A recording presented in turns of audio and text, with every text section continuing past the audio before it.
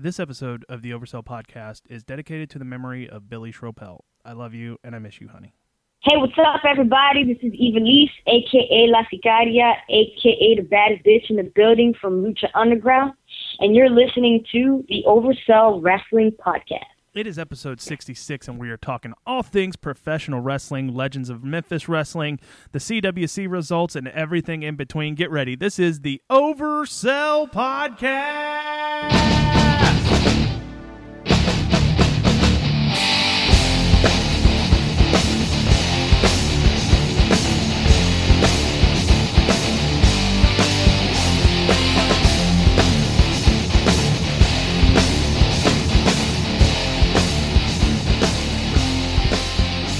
Ladies and gentlemen, welcome to the Oversell Podcast. My name is Derek.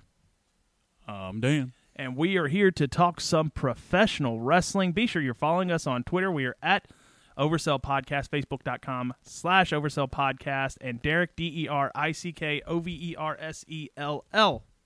I am at One Dangerous Dan, all spelled out, and I'm on Facebook, Dangerous Dan Matthews. And be sure to check out oversellpodcast.com and check out the Amazon link right underneath the main player. There's no extra fees or hidden fees or anything like that. It's just you shopping on Amazon like you normally would. And whatever you buy on Amazon, we get a small kickback, which helps us with some production costs of this show. So be sure to check out the Amazon link. We are hot off the heels of a very fun card I got to go to this weekend with my dad. And, you know, is the Legends of Memphis Wrestling show.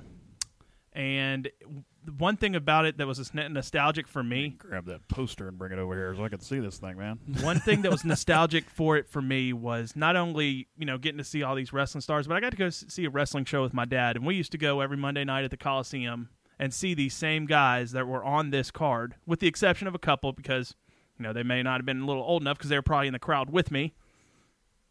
But it was just such a fun show. It's always cool when you get to go back to, you know, with your parents, you know, even at this age, you know, it's always so cool because when TNA came to town for Slammiversary that one year and had it down at the DeSoto Civic Center, and I made a point that, you know, my grandfather, he was getting up there in years and not being able to get around like he used to and everything, and before he got to where he wasn't able to leave the house or whatever, I was going to make sure he saw one last wrestling show with us, and me and Dad, we took him with us down to the DeSoto Civic Center and watched the Slammiversary pay-per-view, and we were like three kids in a candy store. It was great. And there's something about going to a wrestling show that makes you regress. You go back to those days when, you know, I'm a little boy, and me and my buddy Ben, at Benny Elbows on Twitter, we talk about it, but, you know, you become your 8-year-old self again. Look out behind you. He's behind you. Turn around. You know, me and my dad were yelling at people as they got thrown to the outside, you know, just having a good time. So I'm going to tell you about the whole setup. We did a VIP package, which included a meet and greet with every wrestler on the card. So we got in. It was $20 for the poster. If you bought the poster, any wrestler you came to in the show would sign it. And then they also had merch stands up, so you could buy T-shirts or 8x10s and get them autographed. I got an autograph from Jimmy Hart. I got to take a picture with Jimmy Hart. And oh, you got autographs from a bunch of people on here. Jimmy Hart blew some smoke up my ass and said, "Hey, if I would have had you, I probably could have won the world championship. Unlike that with that Lawler fella." You know, but every wrestler was very cool. I was a little late buying my poster, but I bought the poster. And after it was handed to me, Jeff Jarrett looks at me and he says, "Have I signed that yet?" I'm like, "No, sir, just got it." He's like, "Come and bring it on here." Oh, wow. Signed it. You know, he was actually the official first autograph on my poster. That's cool. So, you know, they had it set up to where on the walls, all the walls, you just walked around What's waiting really in funny line. is, like, they don't have an updated picture of Jeff Jarrett on here. They have his cowboy hat JJ picture. Yeah, that double J picture. that is, you know, they should have had him wrestling in the tight. You remember the tights he had that connected at the neck, and he had the straps. They should have had him wrestling in that too. If you want to go back, but when he was the fabulous one. Yeah. So yeah, they had it set up to where you just go in a kind of a circle of the crowd. I started off. I got an autograph from Austin Lane, who I think is calling into the show tonight. Oh, cool. Yep, because I want to talk about him and his match. He's got a lot. He's had a lot going on. Then I moved to the very next table was Dave Brown and Lance Russell, which, getting an autograph from those guys. I mean, that's, people talk JR, people talk Jerry Lawler, they talk Heyman and everybody and Gorilla Monsoon. Dave Brown and Lance Russell were the best commentators. They were the mainstays for Memphis wrestling. I mean, if you didn't have Dave Brown or Lance Russell on your television show here in Memphis, chances are people weren't going to watch you. Hello again, everybody. It's great hearing that. Yeah, I saw the video of him coming out and doing that as soon as he gets on the mic, and everybody cheered. Yep. I mean, it's then you had a long wait to get to Lawler. Of course, he's one of the main attractions there. Oh, of course. People were going crazy with meeting him. So you had Lawler, then Dustin 5-Star was next to him. He signed it. Derek King was right after him. Brian Christopher, who wasn't even on the card, was there signing autographs. Then after that, I think was Superstar Bill Dundee. Then we talked to Jimmy Hart, and I got a picture with him, and I bought an 8x10. It was $10, and he did 2 8x10s in a picture. So I got my dad an 8x10 of Jimmy Hart, too. Mm-hmm. I've got a shirt now that says I'm a 5-star guy. Nice. So Dustin, I finally got one of his shirts. It was good seeing him and Maria there. And then the last one was Dangerous Doug Gilbert. And so, Doug's really cool. Yeah, I've worked with Doug on a few shows. He's very nice. We had a conversation actually start up one time, and I can't remember if it was on Facebook. It was like a post on Facebook, or if it was like sent in Facebook Messenger or something like that. And it was all the people who were going to be at the event and everything, and they tagged them in there. And of course, I'm Dangerous Dan Matthews, and I was tagged on the event. And Doug starts up and goes, "You got more than one guy that's dangerous?" And I immediately messaged Doug, and I was like, yeah, I will more than gladly relinquish the dangerous name to Doug Gilbert, believe me. But it was a real fun show, and I actually had all my notes on my phone, so my battery died. Oh. So I can go through the card and kind of remember. We had a couple of local matches from MACW, which I guess is a local wrestling company in Arkansas. Mm-hmm. We had Beer 30 take on a tag team. They actually lost the tag team championship in the match. I can't remember the other team's name. It was 2 smaller guys. Had like B&M on their tights, and I don't know. I didn't catch their names, but it was a good match. What I liked is one of the guys from Beer 30, when the opening brawl starts, was holding on to his beer and not dropping it or anything, because they came out drinking beer and stuff. So, that's a good gimmick. Yeah. But, of course, like when they were starting getting in each other's faces, and Beer 30 spits beer in the other one's face, and then, so opened up and lost the the MACW tag team titles to this tag team. Then we had another MACW match. It was Mike Anthony, who is, I think, the current MACW champion, taking on Action Jackson. Well, there you go. That was an awesome match. I never get tired of watching Action Jackson wrestle. No. He is awesome. Yeah. He didn't have the Camelback on him this time. He didn't have the Camelback on? No, dude. He's kind of changed his look. He had some camo pants on, some boots. I mean, he looked like he was ready to come in and whip some ass. That camel pack's seen some better days. I'm sure it has. Last time I saw it, it was getting kind of old and weary. I know some moves from that match. Action Jackson went for a cannonball in one of the corners, and as he jumped, he yelled, "D's nuts!" D's nuts. People in Arkansas were loving it, but Mike Anthony ended up retaining, I believe. I was hoping he would, instead of Mike Anthony, we were going to get Big Bad Brown, the guy that he says he weighs 500 pounds, but that's his Wildfire Wrestling persona. Yeah. Kevin Lawler was there, but he wasn't a part of the show or anything. And one of the annoying things about this show is the announcer for it kind of looked like Kevin Lawler. So I guess this guy behind me was a little drunk or something like that, kept yelling, "You suck, Lawler!" And I wanted to turn around and say, "It's not Lawler's son, you asshole." You should have. You wouldn't have gotten thrown out for it. No. But I think that was all the local MACW matches. Then we got onto the card, and it opened up. Who did it open up with? I think out of those guys, the first ones that came out were Austin Lane and Dangerous Doug Gilbert. Doug still carrying the baseball bat. It was a great match. Austin is one of the best workers in this area. Mm-hmm. I mean, he can have a great match with anybody. I wish I had my dang cell phone charger on me. Yeah, I don't. Oh well. Maybe I'll get those notes out in a little bit. But then, and I'll just do a quick run through, and then I can go through my notes later when I get my phone charged. After that, we had Brandon Baxter and Derick King. Now, this is what I remember from this match. First off, it was in the middle of Jonesboro, and Brandon Baxter is on the radio up there. Yeah, works for a radio station. People were hyped to see him in the ring. People got pumped up when he came out. I mean, it was incredible how many people were cheering for him. Oh yeah, at this show. And to me, it was like I think it was one of the hottest parts of the night. You know, that's when the crowd really got going, was Brandon Baxter's match with Derick King. So in the match, referee gets knocked down, and out comes Randy Hales because the referee was knocked out, and Brandon Baxter gets King on the ground, goes for a pin. Randy Hales 1, 2, and stops. He stops. He wasn't. Derick didn't kick out or anything like that, and Brandon gets up and looks at him. Well, that gives Derick King the win. Derick King's ended up getting the win, and him and Randy Hales were celebrating. Randy Hales, you broke my heart. I can't believe you turned on Brandon Baxter for Derick No Good Rotten King. He says, "By God, greater than great." By God, greater than no, Rick King. No. Randy Hales, you broke my heart. you know, he was yelling that Randy Hales created Brandon Baxter, and it was.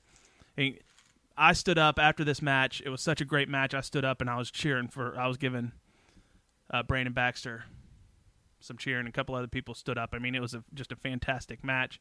After that, we got where did we go? I think we moved on. Jimmy Hart came out and talked to the crowd for a little bit.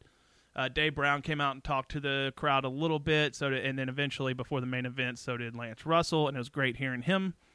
After that, we got to Dustin 5-Star taking on the Superstar, Bill Dundee. And here's an interesting fact about this match. According to Dustin Starr, Bill Dundee's the only one he's never pinned. So going into this match, he said that he's finally going to get Bill Dundee. So in the match, another great match. You know, Dustin is a great wrestler, and Bill Dundee, and Bill Dundee's a little older, but you know what? Those punches still look like they could go through a brick wall. Oh yeah! Every time he throws a punch on a guy. Oh yeah! So in the match, Maria jumps up on the apron, gets the referee distracted, and throws a shoe, but it doesn't get to Dustin 5-Star. It gets to Superstar Bill Dundee. He grabs the shoe, hits Dustin Starr with it, gets the 1, 2, 3. Now here's another interesting note from that. Superstar Bill Dundee throws back the shoe. And at this point, Maria Starr looked like she could play shortstop for the New York Yankees because she just stuck her hand out in the glove. It just seemed like the shoe just flew right back into it. I mean, it was a hell of a catch, and she just snuck it right back behind. And that was the end of the match. And Superstar Bill Dundee got that Dustin's 5-Star again. And then after the match, called a beatdown from the two for it. But Dustin was doing his, every bit. He's got his little strut there. And, oh yeah. I mean, Dustin's able to get good heat. I love Dustin. He's so, if you've never seen Dustin before, I mean, first of all, he's built like a freaking wall. I mean, he doesn't have height on his side, but my God, is he ever cut like you wouldn't believe? And, those people that have 0% body fat, he's one of them. Yeah. And he can work too. Oh, yeah. And he can work too. He can work too. And, if you guys are ever interested to see me versus him, you can always look it up on YouTube. Yep. Dangerous Dan Matthews versus Dustin Starr. All over the place. I mean, I think there's a couple of matches on YouTube. Yep, there's a couple of matches of us on Get out there, check it out, folks. I mean, it's worth a watch because not only do you get to see Dan, I've seen Dan wrestle. It was after he retired, of course, but I got to see him tag with Mo at the SPW show. It was an awesome match, too. I didn't stutter or step or anything. No, man. Hey, you let Mo do all the hard stuff. Yeah. Mo, you're taking the bumps. I'm just going to come in and whip some ass. He got beat up. I made the save. Speaking of which, is Mo going to be the jobber for either Bo Dallas or Braun Strowman Monday? Oh God, I'd love to see that. Oh God. I'd love to see Braun just pick Mo up and throw him into the first row. I really would. Well, now they're I think they're kind of doing a gimmick with him and Sin Cara, so I don't know if you'll see him taking on a local jobber. But now Bo Dallas seems to be taking on jobbers. And I love the idea of the jobber coming back into fruition. Yep. So I mean, it gives a local guy a chance to get on TV and everybody to go, who's that? Yep. So yeah, so the Americos thing kicked off. James Ellsworth, the guy that has no chin. Yeah, he got to team up with AJ Styles in a match, man. I bet you that dude was just on cloud 9 throughout that whole match, getting to be on SmackDown Live with the world champion, and not only a world champion, AJ Styles, who has wrestled all over the world, who's killed it all over the world. And who else was in that match? John Cena and Dean Ambrose. Yep. I mean, he was in a match, and it was a comedy thing, but everything. But he was in a match with 3 of the biggest superstars in professional wrestling. Right. How do you think he was feeling through that match? I'm sure. I'm sure he was on cloud 9, like you said. I mean, that's that's a freak out moment where you're just like, holy crap, I'm here. So let's get back to the Legends of Memphis Wrestling show. The main event was a match that. We have seen, Dan, I know you have, and I have plenty of times through our younger wrestling days. I remember when Jeff Jarrett turned heel. Do you remember that? Yeah. When he turned heel, and it was a slow turn. It was just a really, really slow turn, and it was versus Jerry Lawler. He come out, and they said, all right, well, it's going to be Jeff Jarrett versus Jerry the King Lawler for USWA heavyweight title and all this other stuff and everything. So it was big to do and everything, and then they went to Monday night at the Mid-South Coliseum and everything, and, it was a hell of a match back and forth. End of the match, Jeff sweeps Lawler's legs out, puts his feet on the top rope, and pins Lawler for the USWA Championship belt, and that was Jeff Jarrett's heel turn. From that point on, I don't ever think Jeff was a face again. Right. George corrected us in the chat room, which you can always join at mixlr.com/oversellpodcast. Miz attacked the guy on the ramp and took him out and took his place in the match. So okay, he got close. He got close. He got halfway down the ramp to his dream. But that final ending on SmackDown was awesome with Dean Ambrose taking out John Cena. But we can talk about that in a bit. This match, it opened up. Jimmy Hart comes down to the ring, and Lawler and Jarrett are in the ring, and Jimmy Hart comes down and he runs at Lawler. Lawler goes to hug him. He ducks him, and he gives Jeff Jarrett a big hug. And Lawler was kind of cutting a long promo, and he was thanking this people and that. And Jeff Jarrett kept doing these reactions like, "Oh Lord, come on!" And he went in the ring and just draped himself on the ropes and kind of fell asleep. And then he laid down on the mat, and he's like, Jerry said, "Oh, that's a comfortable looking, or that's a what did he say? That's a position you look like you've been in all your life or something like that, laying on the mat looking up." So they had a classic match. It's amazing that Jeff Jarrett can still go like he can. Oh yeah. I mean, both of them can still go. I mean, it's Lawler still amazes me with the bumps he takes and everything. Dude, oh yeah, I meant to say this in Doug Gilbert and Austin Lane's match. Doug took a freaking high back body drop. There you go. When I saw that, I was like, wow. I mean, Doug looks good for how old he is. He's what? He's got to be late 40s. I couldn't tell you, to be honest. Middle 40, probably middle to late 40s. Yeah. No. Well, let's see. He's probably he's got to be mid to late 40s. George, if you're in the chat room, you have access to the internet. Can you look up Dangerous Doug Gilbert and see his age? I guess I could do it here too. Yeah, but I'm got Wikipedia or whatever. I'm trying to make George is gonna. I'm gonna make George our intern eventually. Yeah. Let's see. But I'm gonna work on getting Doug said he would come on the show. He doesn't really like to do podcasts, but he gets a lot of requests from people up north and stuff like that. And let's see, he's age 47. 47. And he's still taking high back body drops and taking good bumps in a match. And him and Austin Lane killed it. That's cool. But yeah, Lawler and Jeff Jarrett had the match we've all seen a million times, but it was great seeing it again. Lawler at some point was getting beat up and finally had enough, dropped the strap. And we thank you, George, 47. But yeah, it was so much fun, and me and my dad, we had a blast. Just getting to go watch this show. it was just like a throwback to being 8-year-old me and 8, 9, 10 years old at the Coliseum. I mean, it's to me, it's kind of a who's who of wrestling in this area. Yeah.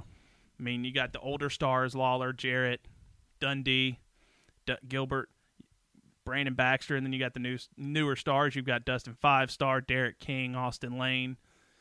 Throwbacks with Lance Russell, Dave Brown, and Randy Hales, who I still can't believe you broke my heart. You're supposed to be a good guy. How can I go and look at you with a straight face at Jerry Lawler's Bar and Grill downtown Memphis? How can I eat a slam burger, look at your face, and not cry now, Randy Hales? It'll never be the same again. It will never, ever be the same again. Yeah, I got that Vince Russo autograph in my wrestling God, crate. that's still over here. I'm gonna. Yeah. I follow this vlog, and he does Wrestle Crate too. And when he saw that, he's like, "Oh, look, a Vince Russo autograph," and he ripped it right up. Immediate reaction. I got a Matan's autograph thanks to my friend Fred at Kayfabe Connection on Twitter, at the letter K FABE Connection. Subscribe to his podcast on iTunes. There's an Aria Daviri from he was the Daviri, that's Daviri, Sean Davari's brother. Davari. Sean Davari's brother that was in the Cruiserweight Classic. Very cool. Yeah, man, I've got a lot. I got a Zack Sabre Jr. autograph there. I've got a lot of stuff I got to hang up in here. Yeah, you're gonna have to buy some more frames, man. Yeah. The wrestling wall is slowly and surely getting put together. It's getting populated. But yeah, that was the Legends of Memphis Wrestling show. I mean, it was a lot of fun getting to watch, and like I said, it was a great chance for me to drive up to Jonesboro and get to see my dad for a little bit and go to a wrestling show. Very cool. At the Earl Bell Community Center, which is where they went to. Dave Brown and Lance Russell haven't been there in 25 years. That's awesome. And I think that was when they went up to Jonesboro for when the Memphis territory was intact and running. I think that's where they wrestled, was the Earl Bell Community Center. Wow. And I mean, the place was packed. I think it was sold out. I saw pictures of it. I saw some amazing pictures of it, that just every seat filled and every crack and crevice had a person in it. Yep. So if you go to facebook.com/Oversell Podcast, I did throw up all the pictures I took from this weekend, from this past weekend, in the Legends of Memphis Wrestling show. A lot of fun, and thank you, my dad, for getting the tickets. Had a blast. Can't say it enough. It was just good old school Memphis wrestling. Mm-hmm. We weren't it wasn't the best technical wrestling territory, but by God, you went in there and saw some good fights.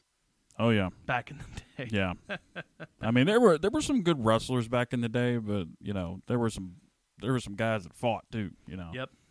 So let's get to the Cruiserweight Classic. I mean, Dan, did you hear? I heard who won it. A lot of brackets were busted. Yeah. Kota Ibushi didn't make the finals. Zack Sabre Jr. didn't make the finals. It was T.J.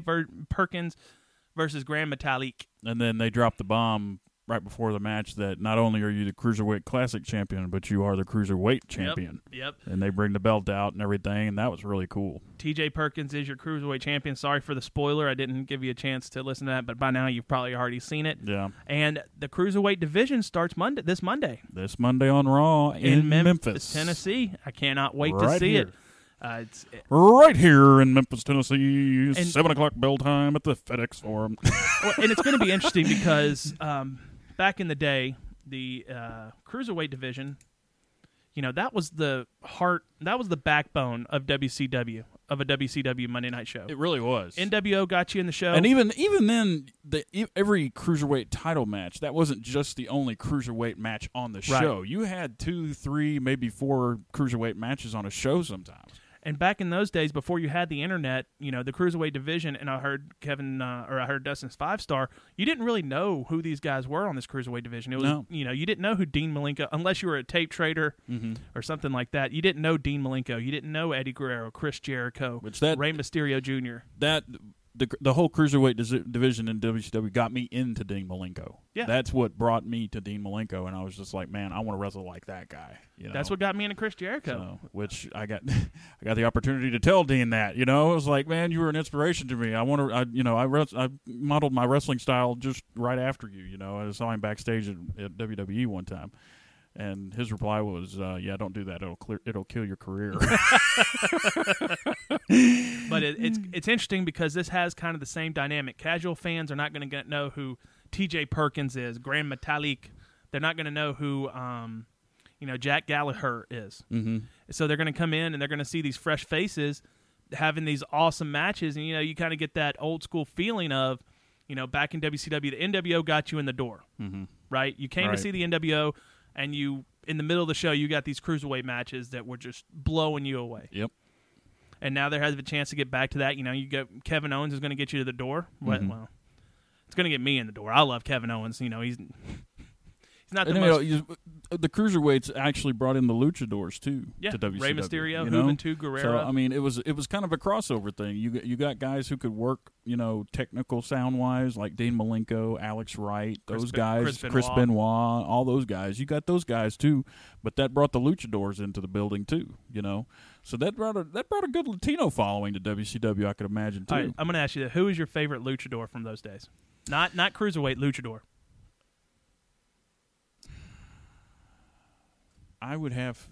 It would be between Rey Mysterio and Psychosis, actually. Good choices. Mine was La Parka. La Parka, I loved La Parka. La Parka was awesome. Sitting there doing his little strut, and then playing guitar on the chair. Yep, the chair. He was the chairman of WCW. The chairman of WCW. I love it. And that dance he did. Mm-hmm. Whenever he would come out, it was so much fun. The whole. I honestly, I look back on this all the time, and I see like they had like there was a pay-per-view, and they had a battle royal, at the time, and it was something about Chris Jericho. He had gotten the cruiserweight title off of Dean Malenko and had injured him, and nobody had seen Dean Malenko for a while. It was like a month or 2 months maybe, and everything, and then. They get to the end of this battle royal, and whoever won the battle royal was going to get an immediate title shot was Chris Jericho, So all these people are in this battle royal and everything, and it gets down to Ciclope, and it gets down to Juventud Guerrera. And Juventud Guerrera, he kind of, it looked like they were talking back and forth for a second, and then all of a sudden Juventud just jumps over the top and eliminates himself. And then he bend down, and Ciclope takes the mask off, and it's Dean Malenko, and the crowd goes ape shit. Oh yeah, I remember that. It's crazy. I mean, the crowd went ape shit for Dean Malenko. I mean, and not only that, but that gave birth to what really. This is what gave birth to me really liking Jericho, is when he started, because that's what started the conspiracy angle. Mm-hmm. When he was going around Washington D.C. in a badly fitted suit. Yeah, with his ponytail, just his hair looking crazy and stuff like that, asking random people on the street who really didn't know what the hell he was talking about, and going into the Library of Congress and everything. The conspiracy angle is some of Jericho's best work. Oh yeah, and that was young in his career. That was before the Undisputed Championship run. That was before every other thing he did. Before the suit. That conspiracy angle is what kicked off, and I think that's what caught the eye of WWE. Mm-hmm.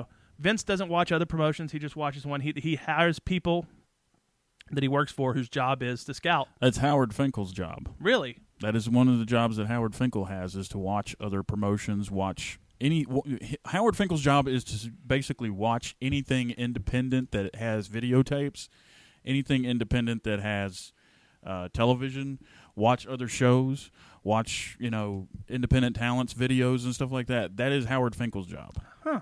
And cool. I'm sure he's not the only one doing it, but that's with all the wrestling out in the world. Yeah. Did you get to see Lucha Underground last week? I did not. Okay. I'm still waiting for him to put it on Netflix. They said it was coming to Netflix. It is yet to hit Netflix. Well, you can get on iTunes. I can show you other ways to get it through Sling Ways, through Sling TV. I hold my hands up in the air and quotes. Yes. And that's how I have to watch it. But there's a fun cameo at the beginning of the first episode of this season. Mm-hmm. The jailer that was Dario Cueto was released from prison, and the jailer was the Honky Tonk Man. Oh God! It was so cool. I bet that was awesome. And before he gives back Dario Cueto's all his stuff from when he was admitted in the prison and blah blah blah blah blah. But in the background, it shows Honky Tonk Man give him one look, and in the background, you could see a guitar. Oh God! So That was a very cool moment. I'm behind a week of an episode. You know, with their production value and everything, you know, it just kills me. You know, and a lot of people knock them, but it's a different way of looking at wrestling. It's exactly. a totally different way of looking at wrestling, and I love it. The way without Lucha Underground, you wouldn't have Final Deletion. Mm-hmm. You wouldn't have Decay versus Delete. Yeah. You would not have the Wyatt Compound gimmick they did. I haven't watched Decay versus Delete yet. You need to watch it. I need to watch it. It starts slow, but man, by the end, it is incredible. Wow. Watch it, and then next time we get you on, which I know may be a couple of weeks, yeah, we'll talk about it. So Dario gets into a limo, and there's this like that darker force that tells Dario, you know, if something happens to you again, there are going to be bad consequences. And it was kind of funny because it sounded like he had this. You just see his forearm, and it reminded me of Dr. Claw from Inspector Gadget. You know, he's speaking in Mexican, and he even had a distorted voice, but all you saw was the hand. I was like, "Is this Dr. Claw? What the hell's going on?" Mm-hmm. So that's I'm like Dr. Claw from there's an Inspector Gadget reference for the day. So going on through the match or through the show, and like I said, I'm a week behind. I haven't gotten to watch it this week's yet. Dario Cueto introduced his Dial of Doom. Dial of Doom. Which is kind of like, remember whenever Raw goes to Vegas? Yeah. It's basically like that. The spin the wheel, make the deal match? Spin the wheel, and whoever it lands on. From WCW? Yes. Spin the wheel, and whoever name it lands on gets a championship match. It landed on Son of Havoc. Do you know who Son of Havoc is? Mm-mm. Matt Cross. Do you remember Matt? You know Matt Cross? Matt Cross. I'm sure I will as soon as I Google a picture of him. Yeah, as soon as I see him, I'm sure I will. Do you remember the season of Tough Enough that was on USA? Okay, yeah. Remember that he was the one that told Stone Cold Steve Austin, "Permission to speak, sir." And then Stone Cold's response was, "God damn it, sir!" And it's funny how many people. It's funny how many people from Lucha Underground are involved in. Were involved in that season of Tough Enough. That's Matt Cross. Now he has a huge beard. He's Son of Havoc. This is what he has. He wears. That's how he looks now with his beard, but he's got a mask on over that. Tommaso Ciampa. He does kind of look like Tommaso Ciampa. So Matt Cross wrestles Matanza for the Intercontinental match and gets beat by Matanza. Let's see what else happened. They've already set up a match for Ultima Lucha Tres, and it's going to be Ivelisse taking on Katrina. She challenged Katrina to a match, and Katrina said, "Bring it on, bitch." Woo! We have what is George, and George can probably help me. What's Morrison's team name now in Lucha Underground? They have a team. It's him, and it's Justin Black and Jack Evans and Taya. Let's see, Morrison. Ooh, that sounds like a good pairing. Let's see. They have a name, and they do this thing now. Do you remember what was that? Bill and Ted's Excellent Adventure. Whenever they did the guitar gesture. Yeah. Now, whenever they do that in Lucha Underground, you hear. Oh God. Let's see. I'm a fan already. You need to. Lucha Underground is the bomb. Let's see. Ultimate Lucha Trey.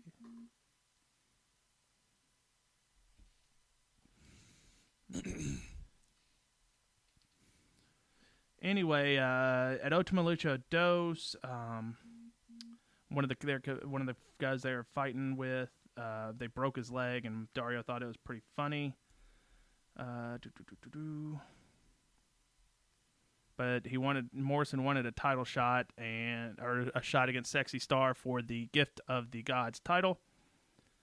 And do you know what the Gift of the Gods title is? Oh yeah, it's kind of like Money in the Bank. Had the different medallions in it and everything. Yeah. Yep.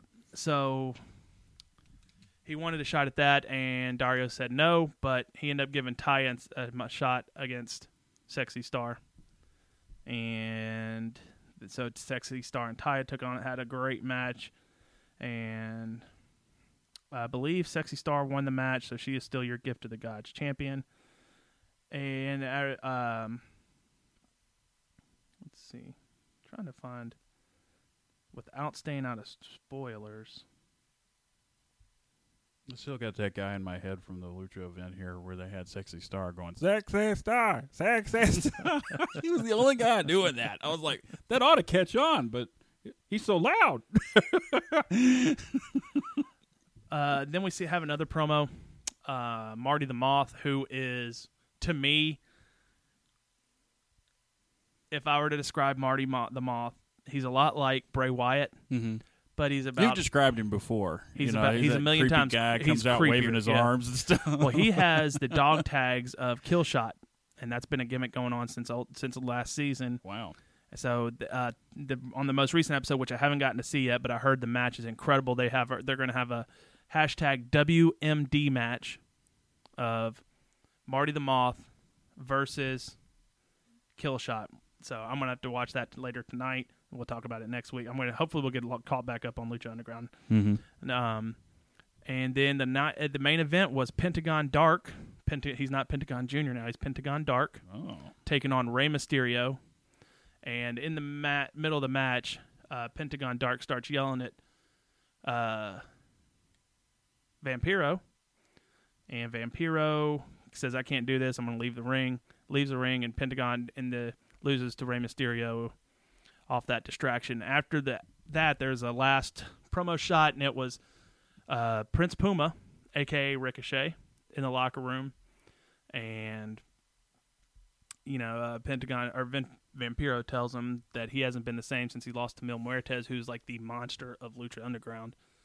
And he needs to challenge him again. And Prince Puma tells Vampiro, I thought you'd want me to go after Pentagon Dark, and he kind of just moved on from it real quick. So that was Lucha Underground this last week, and I'm going to watch this week's, and then hopefully, like I said, I'll be caught up for Lucha Underground by the time we get to the show next week. And that is some of the best storytelling in wrestling. I love Lucha Underground. I mean, They always say, WWE always says, it's just a wrestling soap opera. It's a guy's soap opera and everything. And Lucha Underground just kind of took that literal and turned it into a Mexican soap opera, and it's great. Yeah, yeah. If WWE could somehow do storytelling like Lucha Underground, their show would improve. Mm-hmm. Of course, one thing Lucha Underground has it going for it, the episodes are like 45 minutes long, 30 to 45 minutes long. I always have to laugh and say, watching Walking Dead, and there's little stories with seasons like Once Upon a Time and different things like that and everything. Do you watch Once Upon a Time? I know you watch Walking Dead. I used to. No, I never. You don't watch Walking Dead? No, never watched Walking Dead. Okay, well, it's really good, but I mean, like, it's compelling TV. Mm-hmm. So it's like, if the seasons for Walking Dead and Once Upon a Time, if those shows ever ended, those writers need to get jobs with WWE. Well, you need more compelling TV on WWE. But really do. It's still all funneled through Vince, and Vince isn't going to do anything like that because he has his way. That's what kills me. Is like, why hire 30 writers if Vince is going to kibosh everything? You know? Right. I don't understand that whole way of thinking. I really don't. Well, but family friendly. The kids are the ones that want the T-shirts. Yeah, that's true. And there's tons of kids watching WWE. That's true. Did you get to see CM Punk? I saw the fight, yes.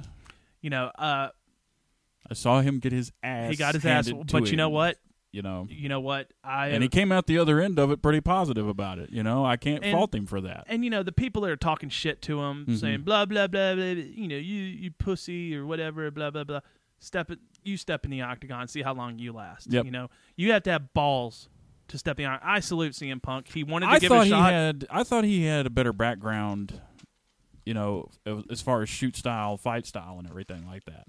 I thought he had a better background than what he did, But then again, bright lights, camera in your face, and then they tell you, all right, it's a fight, motherfucker. Right. And the bell rings, and they start fighting and everything, and, Everyone seems to be pretty supportive of Punk, Yeah. He wanted to do it. All the professional people are supportive of Punk. Of course, Triple H posting a smiling photo with the TV on in the background with him getting stitched up or whatever he was getting. Yeah. But I still think, Triple H probably you have to realize these people have, you have to have big cojones to get in there and try to fight. Big brass ones, And I thought, he always came out with like the Gracie Jiu-Jitsu, stuff and everything on when he was wrestling and stuff, and that was part of his wrestling gear or his wrestling coat when he'd come out and say Gracie Jiu-Jitsu and stuff like that. So I always took it like he had a better shoot style, So I thought I would see more out of him than I did, but holy crap! Yeah, that kid nailed him. Oh, that stable I was talking of in Lucha Underground. Yeah, it was called Worldwide Underground. It's Morrison. The Dragon Slayer, Jack Evans, Justin Black, or PJ Black, I think is what he's going by, and Taya. Yeah. PJ Black was formerly Justin Gabriel. Justin Gabriel's, that's right. So, yeah, that's a hell of a stable right there. Yeah. Very, very good, very good, very good. Well, let's take a break. We've got Austin Lane coming up. My last thought on the CM Punk thing is, dude, you showed a lot of balls stepping in the ring. Yeah. You trained. You went through injuries. You still got in there. Regardless of the outcome, I'm not going to be the one that shits on him and makes fun of him. I like the interview he did afterwards because it showed a little bit more humble side of him. It really did, you know.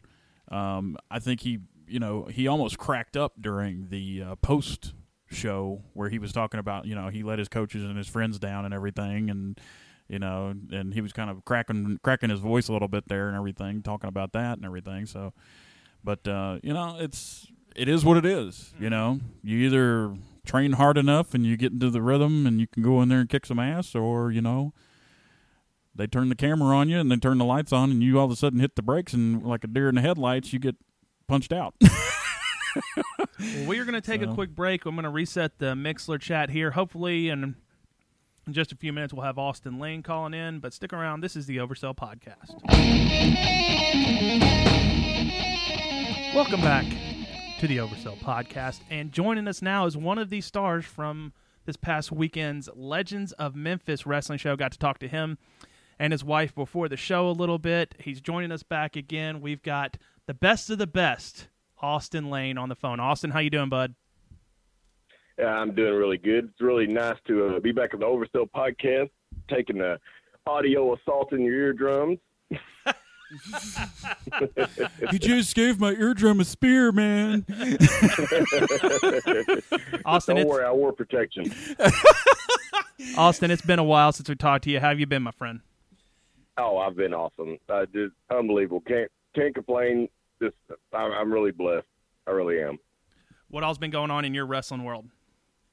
Oh, just a little bit here and there, not a whole lot. Just shared the same building with some of the Legends of Memphis Wrestling that I grew up watching.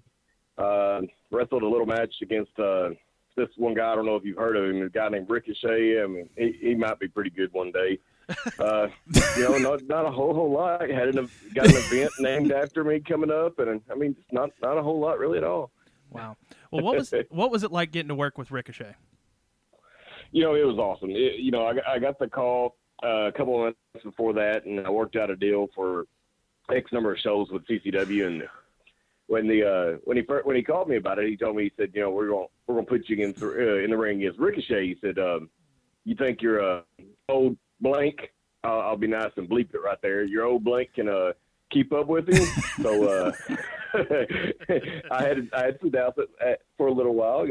I took and done some research. I know who Ricochet is. I've seen some of his work, but I did the whole. I wanted to make sure that the match was up to par because I had a lot of pressure on me. That when they called me up, they pretty much told me that they expected nothing short than match of the year, WrestleMania main event quality. So I done a study and started looking. And I was like, it was one of those where it was a measuring stick for me because I had to make sure that the old man still had it in the tank. Mm-hmm. Now, what matches did you watch to kind of get prepared? What all promotions were you looking at when you're? I looked at some the Pro Wrestling Guerrilla, PWG, some New Japan, and Lucha Underground. I watched him and Rey Mysterio. I watched him and Ospreay, just like everyone else in the entire world. Him and Evan Bourne, and then I watched some of his earlier stuff too. I wanted to just kind of get a feel for his because a lot of the stuff with Ricochet is not really about executing moves. A lot of the stuff with Ricochet is a lot about timing. Mm-hmm. I mean, it's all timing with him, and considering the fact that it was going to be the first time stepping in the ring with him, I wanted to make sure the timing was down, because it was one of those where I knew ahead of time. You know, a lot of times you'll get booked against certain people, and they're already signed contracts, they're already drawing paychecks from promotions, and a lot of times you're worried about whether or not they're actually going to want to do their stuff per se, or to really put 110% out there. It was a kind of a wonder, is he going to be up for that task, or does he want to kind of take it safe and just take it easy and just get through the night and get it over with? But I was told ahead of time that his child, his son, and his parents and all of his best friends from high school were going to be there, that he said to let the guy that he was working know that he's bringing it. Oh, so, wow. Yeah. No pressure there at all. I took it as a challenge, and, Dan knows me. I mean, when I go out there every single time, I don't care what show it is. If I'm going out there, whether I'm first match or main event, I'm going to steal the show. I'm coming to steal the show. I'm going to do I give 110%, whether there's 5 people or 5,000. And so, Dan knows that whenever I get challenged like that, I take it personally, and I say, okay, well then, if I'm going to take this challenge personally, I'm going to go out there and prove that I'm the best of the best. So was Ricochet from that area? Yes, he's from Paducah, Kentucky. He was about an hour away. I think they said somewhere around, he had about 40 people with him. Wow. That all bought tickets, yeah. Family, his son was there that he didn't get, he's been filming Lucha Underground Season 3, so he hasn't been able to spend a lot of time with his son lately. He got to hang out with a lot of his friends, stuff like that. They all hung out together, and, they were all coming to the show. They all bought tickets, I guess. From the looks of the numbers, they all bought tickets the day they went on sale online, because I think the first 2 or 3 rows were gone within 24 minutes. Wow. They're going on sale online. Dang. And then within 24 hours, I believe, like almost all of the VIPs, and I'd probably say probably the first 3 or 4 rows were gone. Wow. Very cool. Yeah. Wow. So how was the crowd that night? It was awesome. The entire floor was sold out. I don't know a number, but just by guessing in the ring, I would probably say 500 to 700. Wow. The entire floor, all the VIPs, all the high dollar tickets were sold out, and then the bleachers. The building is awesome. It's an unbelievable building, but the bleachers they had. I think they actually sold like 300 or 500 tickets already for the bleachers that a football team or a youth football program purchased all of them, and then they were reselling them to draw, to help raise money for their program. Yeah. Wow. That's awesome, man. I'm really happy. I got to watch the match on YouTube, and it was badass, man. Well, thank you. I'm very proud of it. Yeah, the crowd was. I mean, they were loud the whole time. You can hear a few of the chants on the videos that they had, but it doesn't even get all of the chants that were in it. We had at one point the crowd was chanting "best match ever," and nice. It was funny. There was one part there was a whole big section of kids over there. The entire match, I have no idea. I'm talking about from wrist lock to finish. We're chanting RKO. RKO right off the bat. I thought it was awesome.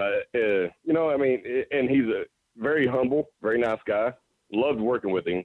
He pretty much, we started going through some spots and stuff like that, and it was one of those where, I really liked it because as athletic as he is, I'm a ring general, so I was pretty much calling most of it. And there was one part of it I thought. It's one of those little things that workers or guys in the wrestling business really we know what it is, but there's one part in the match when we get into some heat, and I take and slow him down. The crowd starts chanting, "That was lame," because we've already done all these we've done all these flips and dives and everything and kicks and strong style stuff during the match, and so I said, "Oh, this is lame, really." So I dropped and gave him a headlock. and he starts laughing, and I leaned down. I got my head over where one could see us talking, but he starts laughing, and I said, "Ain't nobody telling me how to run my damn match."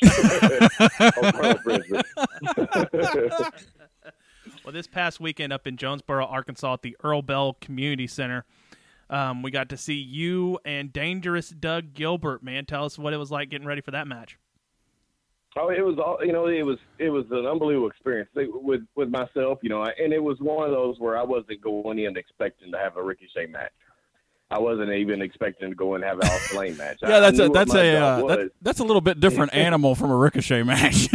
Yeah, 14 days later, and yeah, there was just a little bit difference, in the matches. But just a tad, I guess that Jimmy Hart actually had told me several years ago that the best wrestlers in the world are not the Undertakers and Triple H's and the Shawn Michaels. It's the jobbers. It's the journeymen, the guys who can have anyone's match. They can go 1 week and have a match and have Ricochet's match with him, and then 2 weeks later go and have Dangerous Doug Gilbert's match with him. And 2 weeks later after that, go have Jerry Lawler's match. They can have, they go have Big Show's match one night and Shawn Michaels' match the next. Yep. I mean, those are the best workers in the world because they're, Shawn Michaels is going to have Shawn Michaels' match every single time. It's the guys that can go in there and have his match with him look like $1 million. The very next night, go in and have a completely different match with a Hulk Hogan, and do the same exact thing with Hulk. And those are the best in the world. But it was, it was a humbling experience for me because, I was thankful just to be on the card. The Earl Bell Center, it's sold out. They literally turned away. I think they said it was a little over 100 people they had to turn away. Wow. Because of the fire code. Yes. Due to the fire code. Wow. So, yeah. So, I mean, and just the fact that, when I was a kid, I got up, usually stayed the night with my granny on Friday night, and Saturday, watch Power Hour Friday night, get up Saturday morning, and I'd turn on TV and watch the little cartoons at first and grab my bowl of cereal, go in there and turn on turn on WN or TV5 and watch Memphis Wrestling every Saturday morning, and it was just being able to share the same building with those guys. It was such an honor. I mean, I marked out when you had, I mean, just every single guy there and going up to them and shaking their hands. And I personally thanked every one of them for my childhood, basically. Mm-hmm. I mean, it was just awesome. Now, to give that place a scale, I've never been to the Earl Bell Community Center. I did see all the pictures of it posted online and everything. That's it's pretty much the size of a very good size high school basketball gymnasium, right? I mean, that's what gives it a good sizing, I guess. And to sell out a high school basketball gymnasium, not a small one either, a good size one. No. That's saying something there. I mean, that's Yeah, and it's really awesome that it's the same building that Memphis used to run when they came to Jonesboro. I mean, I remember going and watching wrestling in that building. I literally stood in the ring and just kind of closed my eyes and just felt the moment because I looked out because I remember exactly where I sat. Watching Memphis Wrestling in that same building. Looking up at that ring and just to realize that I was on the opposite side.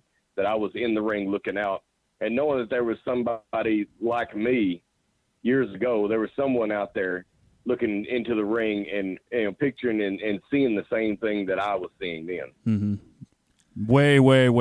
Way back when. Yeah. Well, and so many years ago. And I was one of those guys in the crowd too. I mean, it was amazing just getting to watch. For me, and we were talking about this earlier in the show, I got to go to this show with my dad. And it was like going back to the Monday Night Coliseum because we went to get together, me and my dad, a bunch of times when I was a kid. So it had that element to it as well to where, for a 34-year-old guy, I'm an 8-year-old boy again with my dad sitting right next to me, and we're giving the wrestlers hell like you and Derek King and people like that. Yeah, absolutely. Yeah, it's crazy because, I didn't being in Newport, I didn't get to go to the Coliseum, especially on Monday nights, because with school the next day, and my dad and mom, both hardworking blue collar, individuals, yep. And I never got the opportunity to go to the Coliseum on Monday nights. Saturday mornings it was always, they always would build up and talk about Monday night, this Monday night, and man, I hated so much not being able to see those matches. I'd have to wait till the next Saturday morning, to see what happened, see who won and everything. And when they came to Jonesboro, that was my Memphis Coliseum. I got to go and watch, those I got to go watch those matches, and I remember it was just so neat whenever I would see Jonesboro, Arkansas pop up on the TV screen that they're going to Jonesboro, Arkansas, because it just gave chills. I'm like, oh no, they're going to be close to us, Mm-hmm. Oh man, it was. Now, who would announce those shows when they would come through up there? Do you remember? Honestly, like when I was a kid, Lance and Dave wasn't doing the house shows or anything like that. Right. Honestly, I was just so in awe with the wrestlers that anybody could announce those shows. Chappelle could announce those shows, and I never would have known it, because all I know is just seeing Jerry Lawler and Austin Idol and Jeff Jarrett and all those guys, and it was just so unbelievable.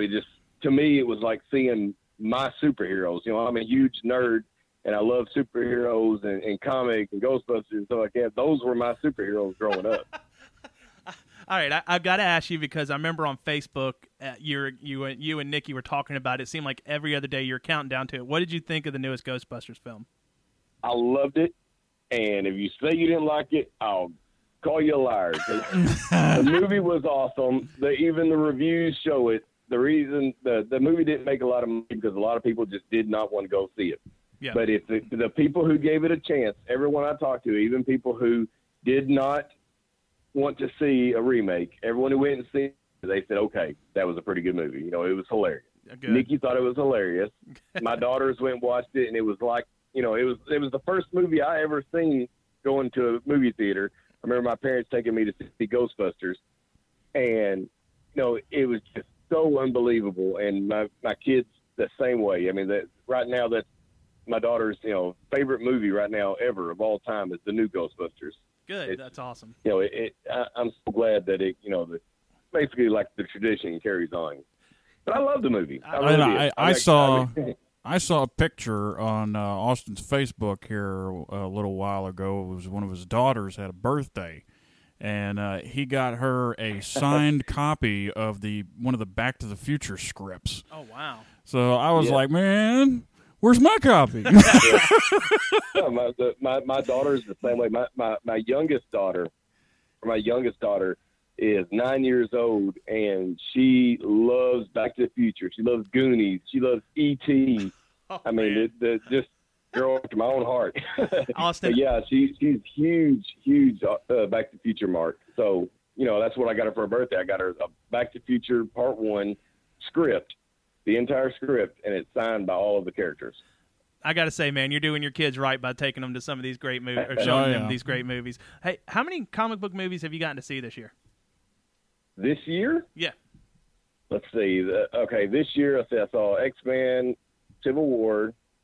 I collect, and I actually have the Ghostbusters comic, so I don't know if you call it a comic book movie, but I've seen that one. I'd put it in that same realm. Yeah, I saw Suicide Squad. Let me see. Batman vs. Superman? I'm trying to think. Yes. Yep, I saw Batman vs. Superman. I loved it. I have it on Blu-ray. Deadpool? Yes, all Deadpool. That was this year too, wasn't it? Yes, it was. What's been probably your favorite, other than Ghostbusters? Because I know that's than Ghostbusters. Believe it or not, I know I'm going to get so much flack for this because everyone hates it, but Batman vs. Superman and Suicide Squad, probably. I loved them both. I could not. I did too. They're made for comic book, readers. They're made for the people who love the comics. Civil War was one of the best actual made, comic book movies of all time. It was great, but it went so far away from the comics that I enjoyed it, but the Batman versus Superman, knowing what's coming up, with the Justice League and the way the the so many different stories that they put into one movie. It was just, I mean, it was awesome. Suicide Squad 2. And, you know, Nikki loves Suicide Squad, and she'd never even heard of it before then. And, you know, one thing, people watch Batman vs. Superman, people watch Suicide Squad, and from all the Marvel comic book movies they've gotten, I think they're trying too much to, you know, hold them to that standard when they're really a totally different type of story. I mean, DC's always been a little bit dark and grittier than Marvel, and people in the movies, I don't know, they just can't get past that fact. Plus, DC's always been the filmmaker studio. I mean, they're really, you know, Marvel gives you everything you want, but they go to the mass audience. DC tries to make good films. Mm-hmm. You know, you can, I mean, like with the the Christopher Nolan Batman films, and you know, just stuff like that. You can tell that they're really the filmmaker studio. They're the ones who are trying to make good films and just base it around the comics. When Marvel's trying to take the comics and put it to a mass audience. I completely agree. I can agree with that. Who is your favorite Suicide Squad? If you want to look at wrestling terms, DC is Ring of Honor and Marvel is WWE. Oh, there you go. Yeah, that's a good comparison. Yeah, I mean, it really is. I mean, if you look at it that way, Ring of Honor puts on the good quality wrestling. You're going to see, they're telling stories and et cetera, but they're focused on making sure that it's the best wrestling possible. And WWE is focused on drawing in the casual fan. Yep.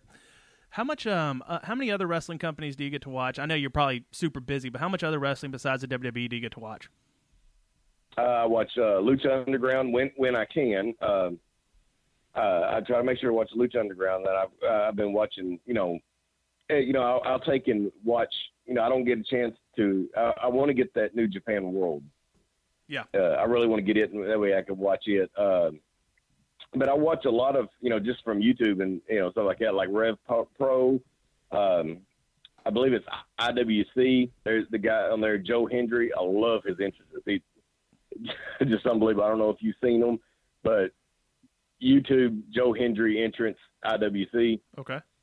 Unbelievable. But he's over in England, and his entrances are just unbelievable. They're different every single time. Like one time he came out to In the Air Tonight. I mean, each one of them he changes. He's a very good singer, but each time he changes lyrics to go to him, and he'll have some sort of he came out one time to Miley Cyrus's Wrecking Ball, but he came out in one of those big inflatable balls, and and he's like, I came in and I can't sing because I have a horrible, I was a much better wrestler than I am singer, but it's unbelievable. You got to look up his entrances. They're awesome. Is that the same guy that made the Pokemon entrance when he came out and faced Mr. Anderson? Yes. Oh, that was hilarious. Mr. Anderson, talks about punching him in the got to kick his balls, yes, I love it. It is awesome. Favorite character in Lucha Underground? Favorite character in Lucha Underground? Oh, I have to be biased just because I worked him, but Puma. Puma? Okay. Prince Puma. It's interesting that they're letting him talk now. Throughout the first, I think through the end of the second season, he hadn't talked much, but I like that they're finally letting him talk a little bit. My favorite current Lucha Underground star is Marty the Moth. For some reason, I cannot stop watching that guy. Have you seen him? Yeah. Yes, I have. I like him. It's just so. I mean, I love the show just because it kind of. It's not really a wrestling show. It's a television show with wrestling based around wrestling. Yep. Yeah. Yeah. I mean, it's really neat. I really like it. Okay. I saw. Yeah, I almost did it myself, but I didn't. I decided not to do it because it's been done before. But I saw a spot where Ricochet was working. I don't remember who it was he was working. It might have been Sami Callihan, where he was wearing the same gear without the mask as Prince Puma, and he looks at him and he's like, "Wait a minute, haven't I seen you on TV?" The whole crowd said, "No, you haven't." And the whole crowd started chanting "K-Fape, K-Fape." It was awesome. I think I was PWG, wasn't it? I think I've seen that clip. Yeah, it was hilarious. I loved it. Mm-hmm. All right, I'm going to ask you a couple more. Favorite NJPW star? Other than Kenny Omega. Awesome choice. Very awesome choice. Yeah, Kenny Omega. To me, just his movement, he's an American Shinsuke Nakamura. Yep. I mean, he really is. comes out with that daggum broom is hilarious. I mean, I love it, and the Terminator dive and everything. Yeah, and there's just some sort of, he's got the charisma to go along with it. You can give a guy a broom, but no one could make it work like Kenny Omega can. Exactly, yeah. Had that guy, him, the Bucks, I mean, I know that they're making so much money now already that, WWE it's only going to be something to check off their list kind of thing for them to ever sign there. But, man, I'd love to see those guys in a WWE ring. I think they would. I would love to see him in NXT, to be honest. Get him over there while Shinsuke's still there and have them do some work with them. Oh, yeah, Shinsuke ain't going to be there much longer. You don't think so? There's no way. No, there's no way.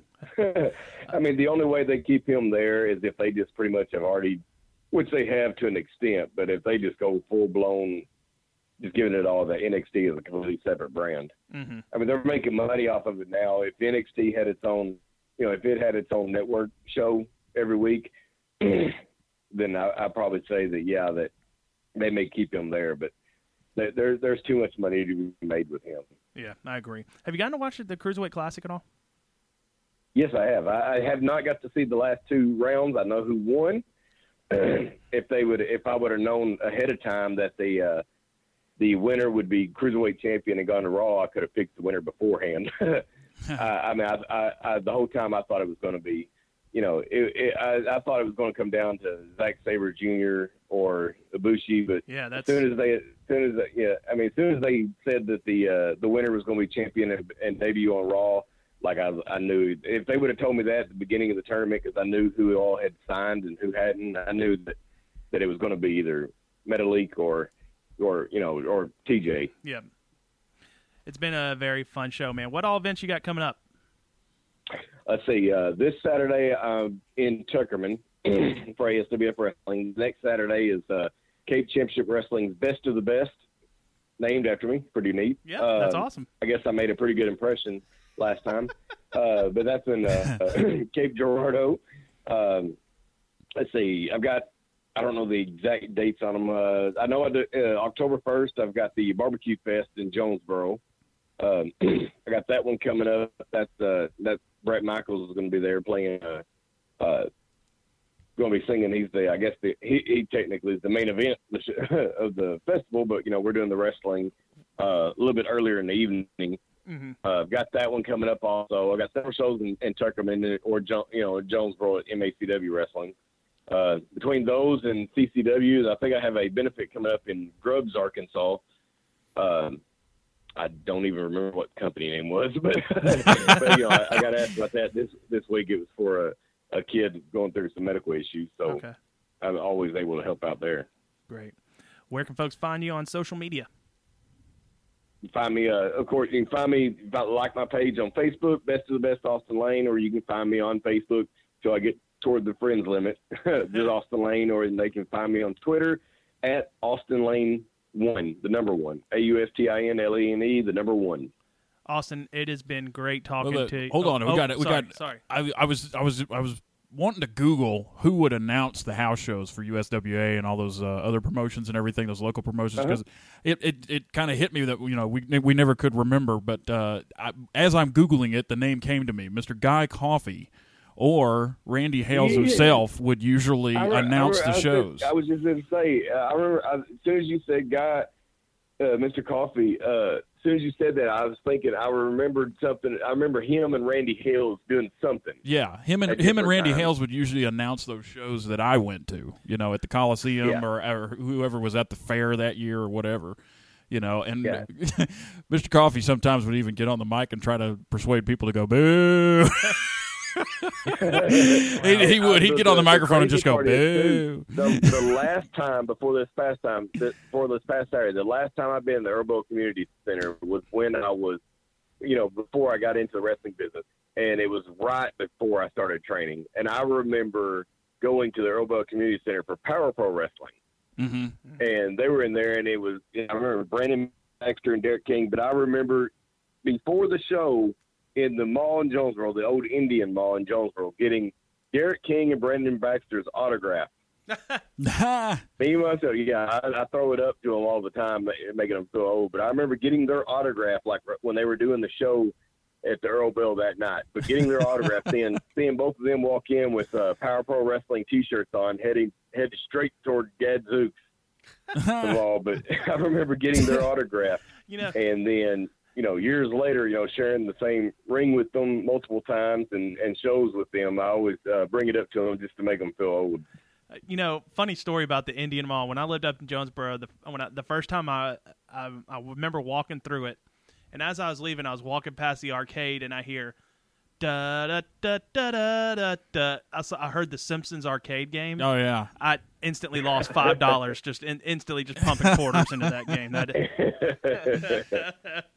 Austin, man, it's been great talking to you. I'm really glad I got to see you Saturday. It's cool getting to shake your hand and talk to you and Nikki for a little bit, and we wish you all the best here in the future. Thank you. I appreciate it. Thanks for having me on the show. I always enjoy it, and I listen to it every single week. So make sure to mention my name several times. I sure will.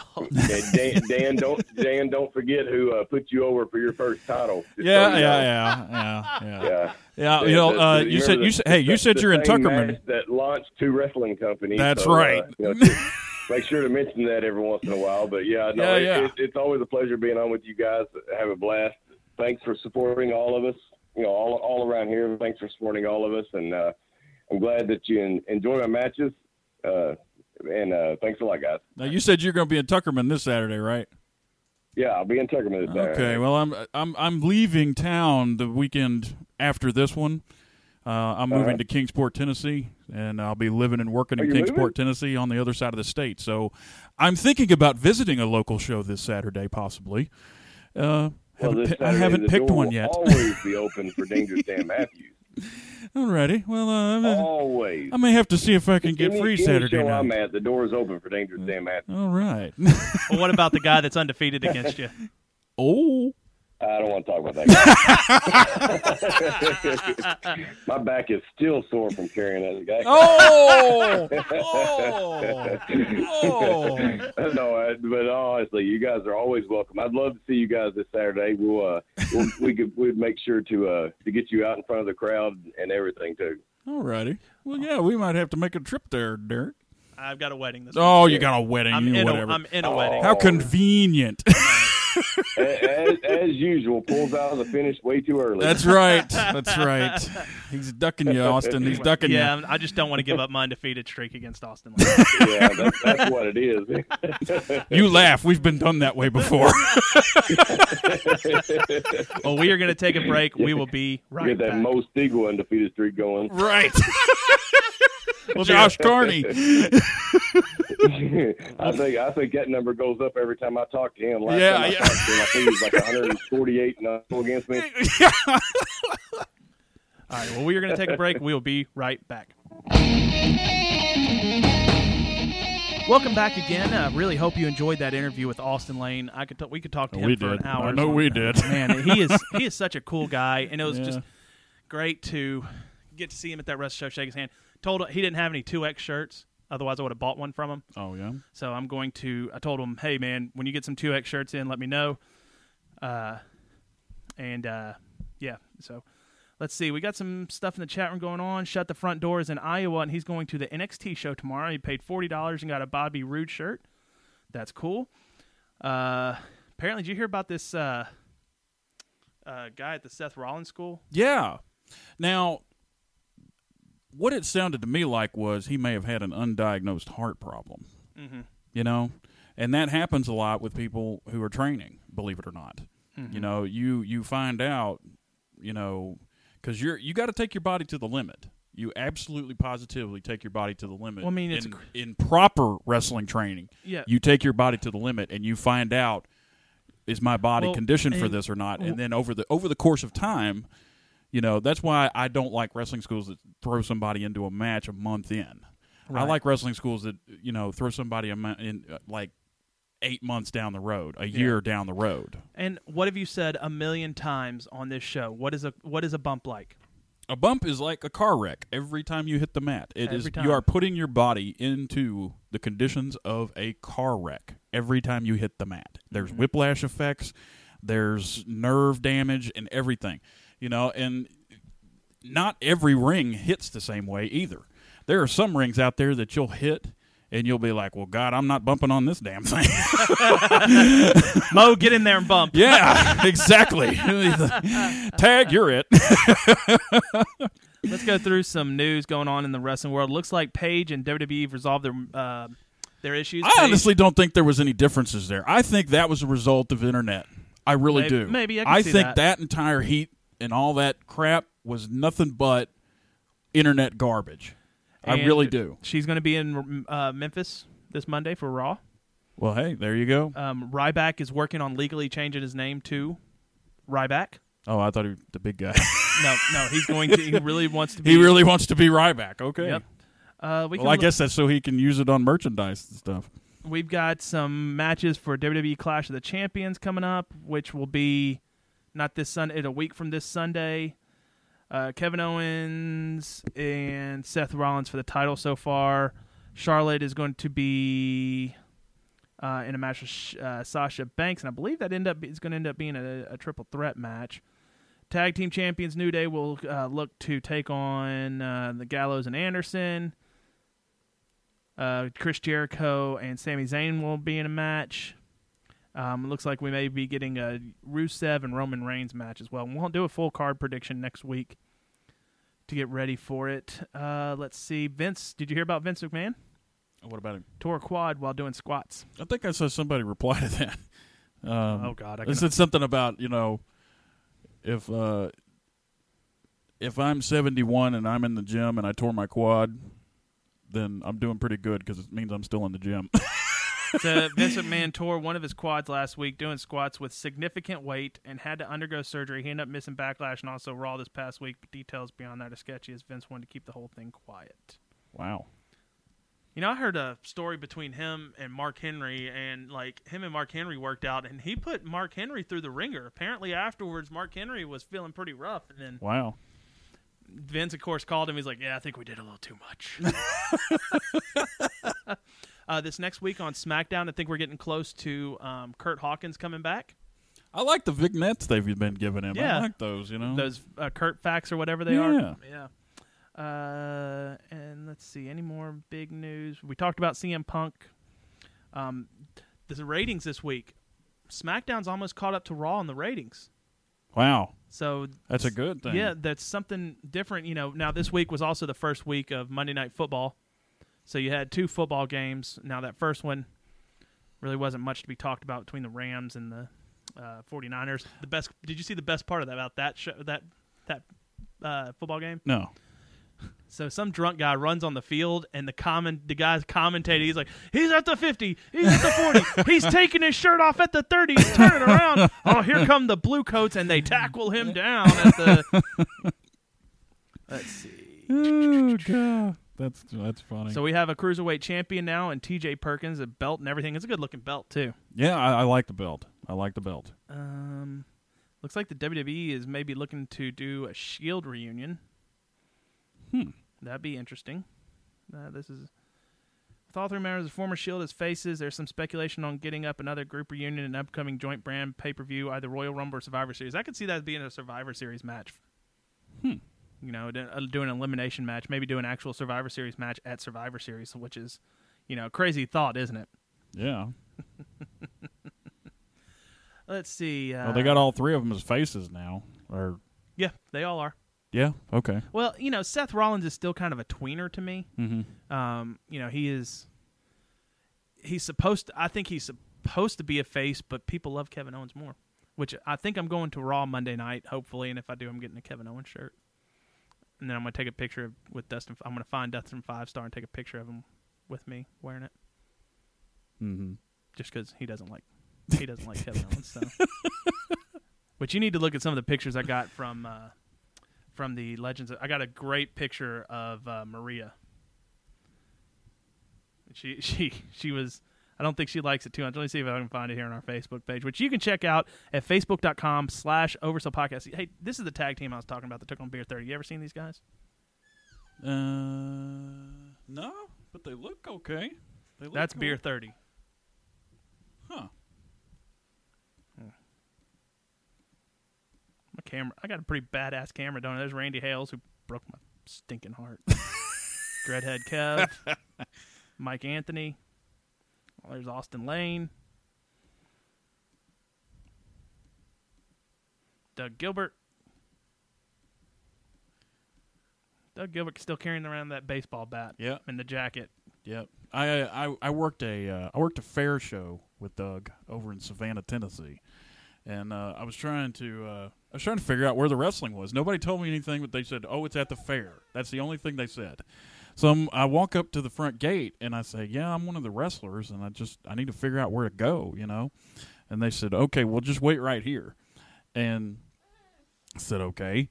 So I'm waiting, and all of a sudden this golf cart, this 4-seater golf cart with, you know, the back seat turned around to meet the front seat, you know, backwards. And who's on the back of the golf cart? Doug Gilbert. And they pull up to me and go, "Hop on." Maria, I don't think Maria likes this picture. I got it. So got kind of a upside down frown there. Well, and I tagged her on it on Twitter, and I said, when superstar Bill Dundee catches the shoe, and that's the face. Whoops. Fun show all around. Dan, you got a Memphis wrestling moment for us? I'd like to, but I think my eyes are tired because I can't see squat. Okay. Which one do you want to do? You're gonna whichever the results are for the top on the right hand that you got the thumb on right there. Yeah, I was trying, man. I couldn't do it. Dundee and I think my eyes are tired. Let's see. We've been packing, and I've been working hard trying to make sure everything's squared away at work before I take off over to Kingsport. Let's see. I'm going to assume it's that one. But this is. I want to say it's the upper left-hand corner of that page. Yeah, but it has Tojo Yamamoto taking on King Cobra. Yeah, I saw Yamamoto, and that's what drew my eye to it. Well, it says on the results he was in a tag team match. So, and again, you can get these books. These are awesome books that Mark James puts together. You know, he's MemphisWrestlingHistory.com, MemphisWrestlingBook.com. Mark James. He's got just tons and tons and tons of books that he's put together, and it's insane the amount of stuff that's in them. I mean, we saw him at the Coliseum Coalition event with the wrestling and everything out in front of the Coliseum, and that was incredible. His table was just full of stuff. I guess this is maybe the card got something happen. You know, these are always subject to change, but yep. Tojo Yamamoto versus King Cobra. This was October 19th, 1981. Rick and Robert Gibson versus Chick Donovan and Bobby Monroe. Nightmare, and I think that says, I can't read that. Steve Kern? Is that? Yeah. Versus Bill Dundee and Roy Rogers. Mr. Onito and Masafuki with Jimmy Hart versus Rick Morton and Eddie Gilbert. Stan Lane versus Steve Kern. Southern Heavyweight title versus Mid-America title. The Dream Machine versus Dutch Mantell. Jimmy Hart versus Jerry Calhoun. And Jerry Lawler versus Sweet Brown Sugar. Interesting, funny story about Jerry Calhoun. When the Grizzlies did their wrestling night, the main event was Lawler versus Jerry Lawler. Was Lawler versus X-Pac. And they announced the referee, and the referee for this match is Jerry Calhoun. And I'm the only one in the crowd that was like, yeah! and they looked, everyone's looking at me, like, is he important? Like, yeah, he's the longest tenured referee in Memphis wrestling history. He was the greatest referee. Anyway, Dundee, Yamamoto win. Bill Dundee and Tojo Yamamoto teamed up to put Mr. Onita and Masafuki on the road last night before 7,345 fans at the Mid-South Coliseum in a loser leaves town match. Other results, Rick and Robert Gibson beat Chick Donovan and Bobby Monroe, Eddie Gilbert, Rick Morton stopped Speed the Nightmare. Steve Kern won by disqualification over Stan Lane. Dutch Mantell won by disqualification over the Dream Machine. Jimmy Hart beat Jerry Calhoun. Jerry Lawler defeated Sweet Brown Sugar. And in another match, Lawler beat Carl Krupp. Or Kruppe. Kraup, maybe? Kraup? Krupp. Is that the way Crips is spelled? Are we really having this discussion? Well, folks, that is you all. love Crips. Folks, that is all we've got for this week. As we like to end actually, before we get to Superstar of the Week, be sure you subscribe to this podcast on iTunes and leave us a 5-star review and some comments. That helps get our show out there to more people. And always retweet. Like on Facebook, share. But if you follow this show and you follow us on Twitter and you see the link for the newest episode, please retweet it so that more people can start getting access to the show, because, we just want to talk to as many wrestling fans as possible. Mm-hmm. Get out and support your local wrestling. That's right. Wherever it may be. Hey, hit the merch table. Spend $10-15 and get a shirt, maybe, and they'll probably take a picture with you and stuff like that. Buying a signed 8x10, whatever you got to do. That 19-year-old kid you see out there right now, he may be a WWE superstar in the next 5 or 6 years. That's right. You never know. And you know what? If you see a chance to get something signed by a legend, do that too. Yep. Buy $10. They'll, I got an autograph in here from Coco Beware, and it was $20. I got a signed autograph picture, and I got to take a picture with him. And you know what? It was $20. Mm-hmm. You know what? It went to him. And just do that. Hit the merch tables, buy a T-shirt, buy a hat, buy whatever they have. Tell them you enjoy their work, because they need it. Yep. Well, as we like to end every episode, we like to do Superstar of the Week. So, guys, I ask you, who was your Superstar of the Week? You got a little hanging on the E there. Yeah. Got to have fun with it, man. Dan, who you got for Superstar of the Week? I'm going to say the entire card of that Jonesboro show, because, they sold the place out, and you can't get much better than that. And, sounds like they put on an excellent show. So I'm going to make that whole show the Superstar of the Week. I like that. That means I don't have to do it. My Superstar of the Week. Oh, man. Of course, the Legends of Memphis Wrestling show, top to bottom of the card. T.J. Perkins, first, the winner of the WWE CWC, and now your WWE Cruiserweight Champion. I'm going to go T.J. Perkins. Awesome. As mine. Yep. That's a big moment for him. Yep.